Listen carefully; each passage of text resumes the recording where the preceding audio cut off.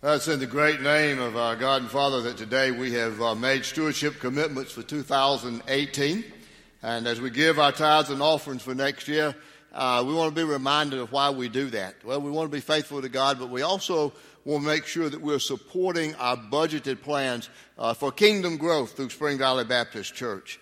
And the money you give is not just giving money, not just to support the staff or not just to take care of the buildings, but it's to fulfill a vision for our ministry, for ministry here and around the world. We want to continue to minister here in Northeast Columbia and around the corner from us, but we also want to minister around the world. We'll do that through gifts to the Cooperative Program, Association of Missions, and many of the ministries that we sponsor.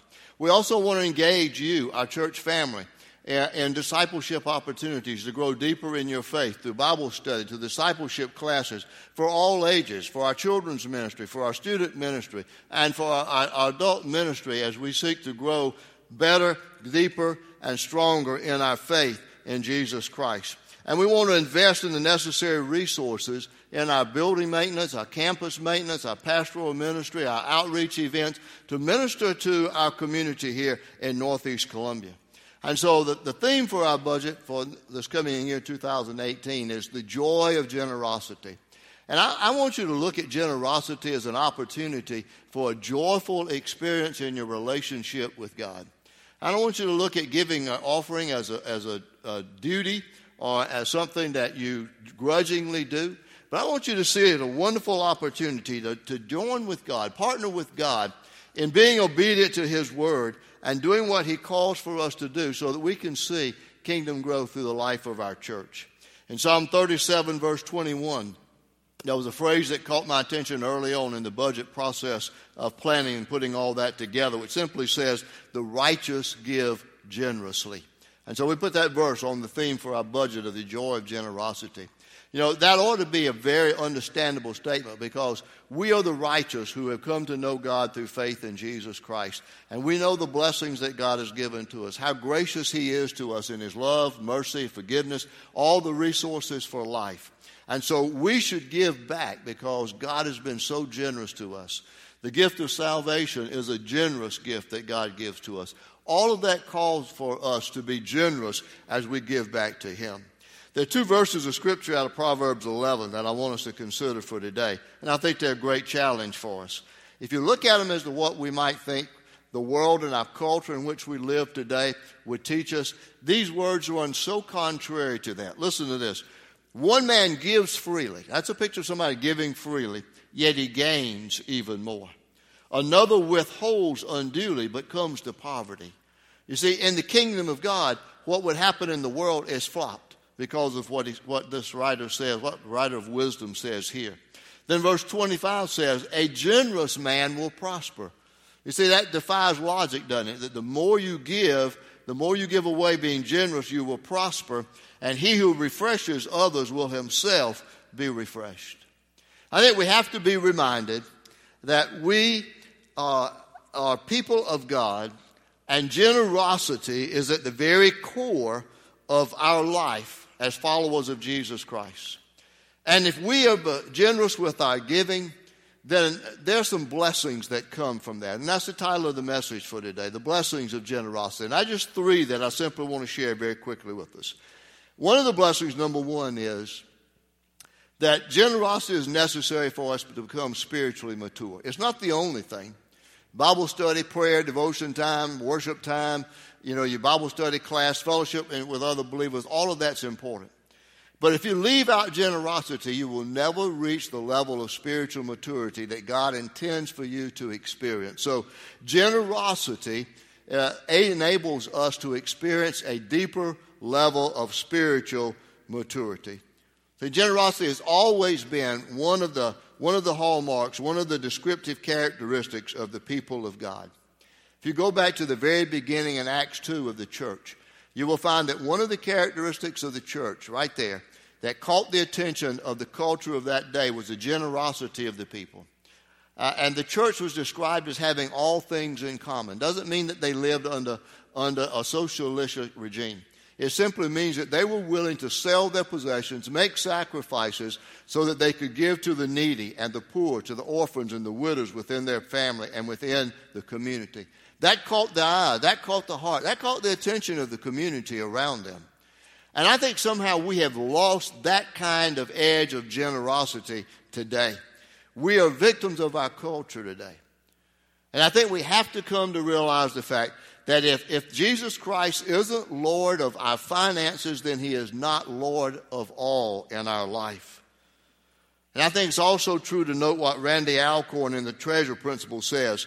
I have never seen a mature Christian who is also not a mature steward. You see, those two things just go hand in hand. If you're growing in your faith, you're growing in your generosity. If you're not growing in your generosity, you're not going to grow in your faith. Because the Bible teaches us as we grow in generosity and we're obedient to what God tells us to do with our money, then God blesses that and he honors us in many different ways. But on October 31st of this year, 2017, just a few weeks ago, we celebrated the 500th anniversary of the Reformation. That's when Martin Luther broke free from the Catholic Church. He posted his 95 Theses on the door of the Wittenberg Chapel. And he took his stance and he said, here I stand, when they wanted him to recant for that. But basically he had been reading and studying Paul's theology in Romans. And he talks about the righteous will live by faith. And he came to understand that it's by grace and by faith in that grace that we experience salvation. He also had something significant to say about this third conversion concept in his life that I think we need to understand. He said, for first conversion takes place in the mind when you make a decision to give your life over to God. He said the second conversion occurs in your heart when passion for Christ takes root. And then he said the third conversion takes place in your pocketbook, for transformation has truly happened when your finances reflect the priorities of God. Now, there's a lot to learn about that we grow and as we commit ourselves to Christ, and we're truly converted when our finances are converted and given over to God. See, our attitude about our resources either reveals an attitude of gratitude and trust or of ingratitude and of immaturity and a lack of trust in God. So being generous is one way that we grow in spiritual maturity. That's one of the blessings. The second blessing of generosity is it enables us to overcome our selfish nature.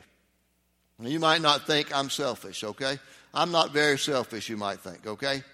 But the bottom line is we are when we look at our money, our resources, and our treasures, because we all have that holistic concern is, am I going to have enough? Will I have enough? And you see, that puts ourselves in the very center of that and a lack of trust upon God.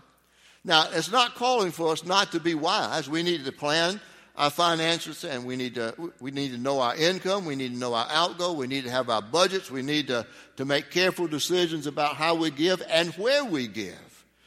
But by nature, the concept of generosity doesn't go along with the concept of our culture. The culture tells us to make all you can and keep all you can. And we have to learn to be generous. But when we try to be generous, that old selfish nature kicks in again, and the lack of enough grips our hearts, I think, with fear. And the reality is, long before the reality shows came on, like Hoarders and Storage Wars, that we were hoarders. And the reality is, too, just like if you ever watched the A&E Storage Wars, that people have walked away from storage units. They got some valuable stuff locked up in there, and people bid on them, and they're thinking about what they're going to make off of that. Everybody's going to do the same thing one day. You're going to leave everything behind, just like these people left it in a storage unit and walked away or left it there for whatever reason. And so one day you're going to leave everything behind. And what is that going to have of value for you? There is a growing phenomenon in our country today, I think, that shows something about our hoarding nature. The Self-Storage Association tells us now that there are 1.9 billion square feet of personal storage space around the country in 40,000 different buildings. Isn't that something? And the survey also says that one out of every home also owns a self-storage space. That's up 75% from 1995. What does that say about us? We're a nation of hoarders. You know, when you got excess stuff, we need to get rid of it. Do what you can with the things that you have enough for what you need, and then get rid of the other stuff. We've been shaped by culture that says, get all you can, keep all you can, and the one who dies with the most toys wins, right? But that's not what Jesus taught us. Jesus taught us to get what you need and give away what you can. Now, generous giving is not just flippantly giving away money, but understanding the joy of generosity, and the generosity that the Bible teaches us is a whole concept of orientation that we have to go through. It's reorienting our heart in the direction of Christ so that we can become transmitters of the same affection and care that Christ modeled for us. You see, our problem about money today is that money promises us things that only God can give us. Things like security, significance, identity, independence, power, and freedom. So we find all of that in God, not in our possessions, but we hold on to the possessions as if that's where we find our security, significance, identity, independence, power, and freedom. When you look at the giving pattern of Southern Baptists today, it's not a very God-honoring picture. And it probably holds true in our church as well. Reports from the Southern Baptist Convention about financial giving, supposedly for the glory of God, reveals that 37% of people who attend church 3 times a month give nothing to the church. That's not being very generous, is it? Not being very biblical, is it? Only 3% of Southern Baptists actually tithe. And when a giver over the age of 60 dies or moves away from a congregation, it takes 2 or more people under the age of 40 to replace that level of giving. Those figures probably hold true in the life of our church. And if we don't create that culture of generosity, if we don't buy into what the Bible teaches us about this level of generosity, we're not going to be able to honor God with what we're supposed to do to begin with, and then we're not going to be able to fulfill the vision that we need for kingdom growth in our community through the life of our church. So we need to make sure that we come to understand that generosity is a lifestyle of reorienting our life to where God is first, our trust and faith are in Him. And just like the writer of Proverbs talks about, when we give, we are blessed generously. And that's the third blessing that comes from being generous. Generosity means that we are blessed generously. That's exactly what we looked at in the Scripture. One man gives freely, but he gains even more. A generous man will prosper. You know, the old saying is, if it sounds too good to be true, it probably is. Well, this sounds true, and it sounds good, and it is true, because it's the Word of God.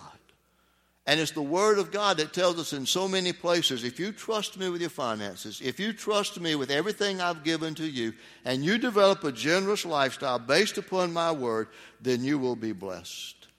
Jesus put it this way: give and it will be given to you. A good measure, pressed down, shaken together, and running over will be poured into your lap. For with the measure you use, it will be measured to you. We have to trust that.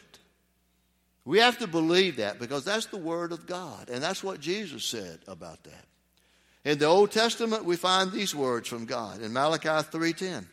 Bring the whole tithe into the storehouse, that there may be food in my house. Test me in this, says the Lord Almighty, and see if I will not throw open the floodgates of heaven and pour out so much blessing that you will not have room enough for it.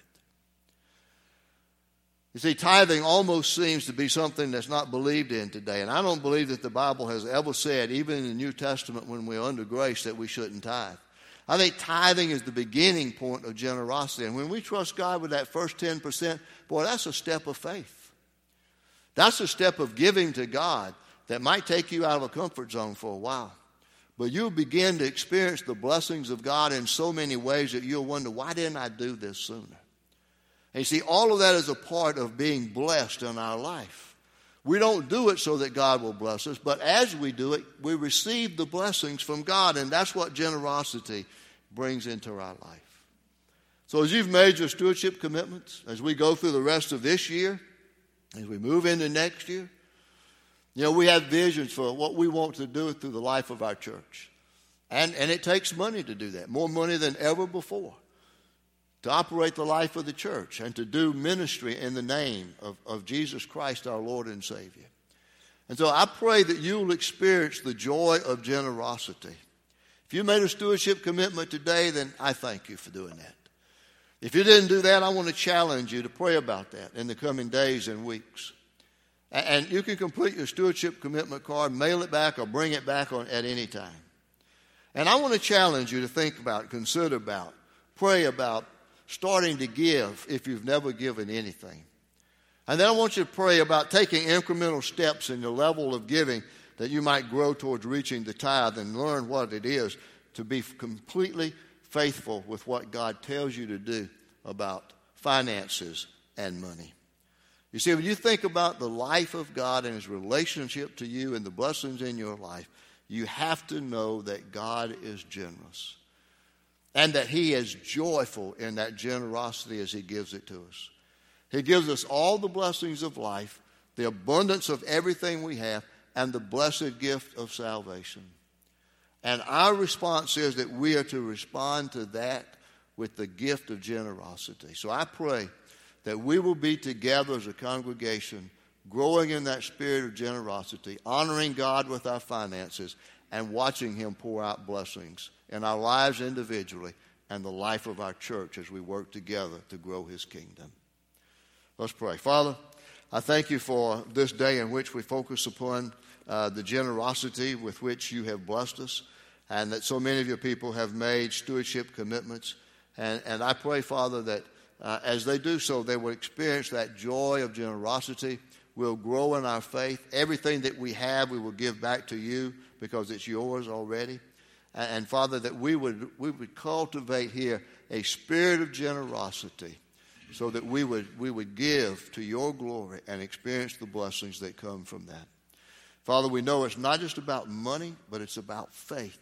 It's about faith in your goodness, faith in your promise to provide, faith in your promise to bless us as we trust you. And I pray that we will do that. And so we pray that in Jesus' name. Amen.